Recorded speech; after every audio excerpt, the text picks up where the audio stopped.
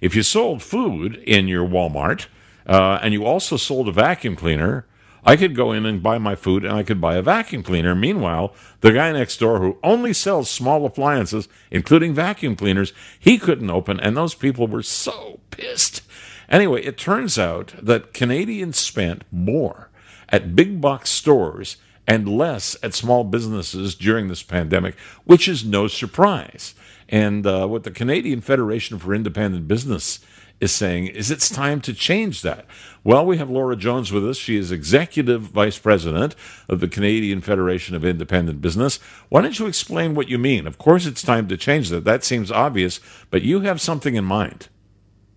We do have something in mind. So, during the pandemic, we were obviously encouraging consumers to support small business as often as they could. But we know that was really, really tough to do. So we had a Small Business Every Day campaign going throughout the pandemic, but we're really giving it an extra shot in the arm now. And I'm super excited to talk about a contest we have where actually consumers are winners as well as the businesses they nominate. This was really popular last year. We're bringing it back. We've got some great partners who are helping inject some additional prize money into it. So as a consumer, all you have to do is nominate your favorite business, smallbusinesseveryday.ca. And if your favorite business wins, you get $2,000 to spend hopefully locally with gift cards from our great partners at Scotiabank, eBay, MasterCard, and Dairy Queen have partnered with us on this. And then if the business wins, they get $10,000 plus a whole bunch of nice gift cards. And it really is such a great contest because every business that's nominated gets the thank you from their customer. And last year, we just had so many businesses who said, this means so much to me. I can't even tell you. So everyone's a winner. And then we've got some additional. Microban 24 has given us some additional prize money for businesses who get nominated. Lots and lots of prizes for $2,400 each for businesses to help safely reopen. So we're really excited about that partnership. It's almost $300,000 in prizes that will be given away. I've got to tell you, Laura, that's really good news. And if it were up to me, I would nominate every single one of your members because you want to talk about patient people. And I don't know how many, I don't think any week went by where a spokesman, be it David or talking to Swifty, who used to be your president, or having you on, anybody who spoke for CFIB was just beside themselves over the fact that members really were hamstrung to be able to do anything. And I know that now it's 73% are fully open compared to 58% 2 weeks ago. You see how fast those keys can go into the locks. 50% are now fully staffed compared to 42% 2 weeks ago, and 38% are making normal sales compared to 34% 2 weeks ago. So that growth is there, and I'm hoping that when all is said and done and you do the tallies, that the carnage is not as large as we were told that it might be, say, 6 months ago. Yeah, I mean, our small business dashboard where we track what percentage are open, what percent are back to full staff, what percent are back to normal revenue has certainly seen the biggest jump that we've had in the past 2 weeks or so in the right direction. So we're really happy about that. But we just want to be careful to make sure that consumers know it's been over a year, as you said, where there's been a big boost for bigger businesses. 60% on our survey say that they've actually been shopping more at big box stores, but that 60% has come from small businesses. So 60% are saying that they've done less shopping at small business. And what that's done is left a pretty big burden of debt. So what we're hearing from our members is, yes, there's this huge relief that finally they're able to reopen in parts of the country like Ontario. It's been really shut down, as you know. So there's that relief in being able to reopen, and that the COVID storm is passing now, finally feeling like it's a little bit more getting to be in the rearview mirror. But the cleanup after the storm is just a big, daunting task for businesses. They've got a lot of debt they're carrying. They've got to reopen. They've got to change all their protocols and continue to change as the reopening, protocols change and things like mask bylaws start to change and all of those things. So there's still a lot of work to do, and any love we can show our small business community is just so appreciated by everyone. And again, Small Business Every Day is a great way to do it. Share your favorites on social, enter this contest, and the great thing for businesses, they don't have to do anything. So they just win. It's just a nice surprise just sell, for them. sell, so not sell. adding any administrative burden, right? Sell, sell, sell. Look, Sell. It's pointless to kind of revisit the complaints of the past. What did happen is the big box stores were open and the small retailers weren't, and the small retailers got the short end of the stick, but that's over and done with, and now we've got limited opening, and it's going to become less limited in a very short period of time.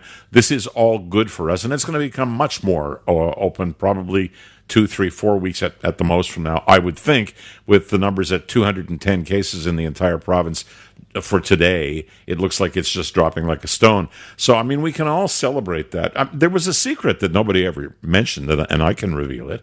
What you did is you went to the big box store, and you fooled around and asked for a demonstration of the appliance that you wanted or whatever it was you were looking for. And then you called the small retailer on the phone and you said, I'm going to pick up this appliance at the curb. What's the best price you can give me? That would have worked. But people got used to big box stores because it was convenient, or they got used to ordering from Amazon. But I don't want to wax on. This is your segment. I want to ask you about something else.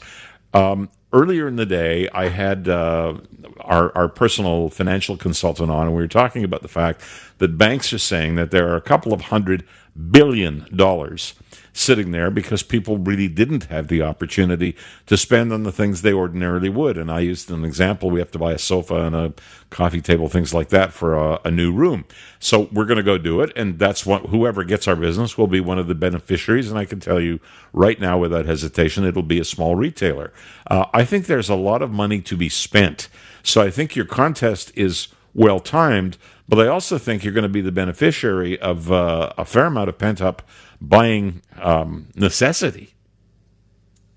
We certainly hope that's true, because small business is, about 70% of them took on debt to get through the pandemic, and the average debt that they took on was $170,000, and that's higher in some sectors, like if you look at arts and recreation, and so your gyms, your restaurants, your hotels, they were all really, really hard hit by this and have higher debt loads than that. So there's a real worry among those business owners that they won't be able to catch up.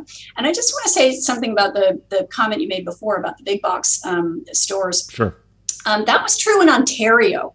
And I think a lot of Ontarians don't necessarily, pay that much attention to what's going on in other parts of the country. But just to say, that was a choice that a lot of other provinces made differently and did a better job of. So in British Columbia, you weren't limited to just the big box stores, and it was kind of the same pandemic. So Ontario did a particularly bad job when it comes to supporting small business. And I say that because there's still an opportunity to improve and move up some of the timelines. As you indicated, the numbers are looking good. There's no reason in the world not to move up some of those timelines for indoor dining, gyms, and other things in Ontario that are still very shut down. Take that, Doug.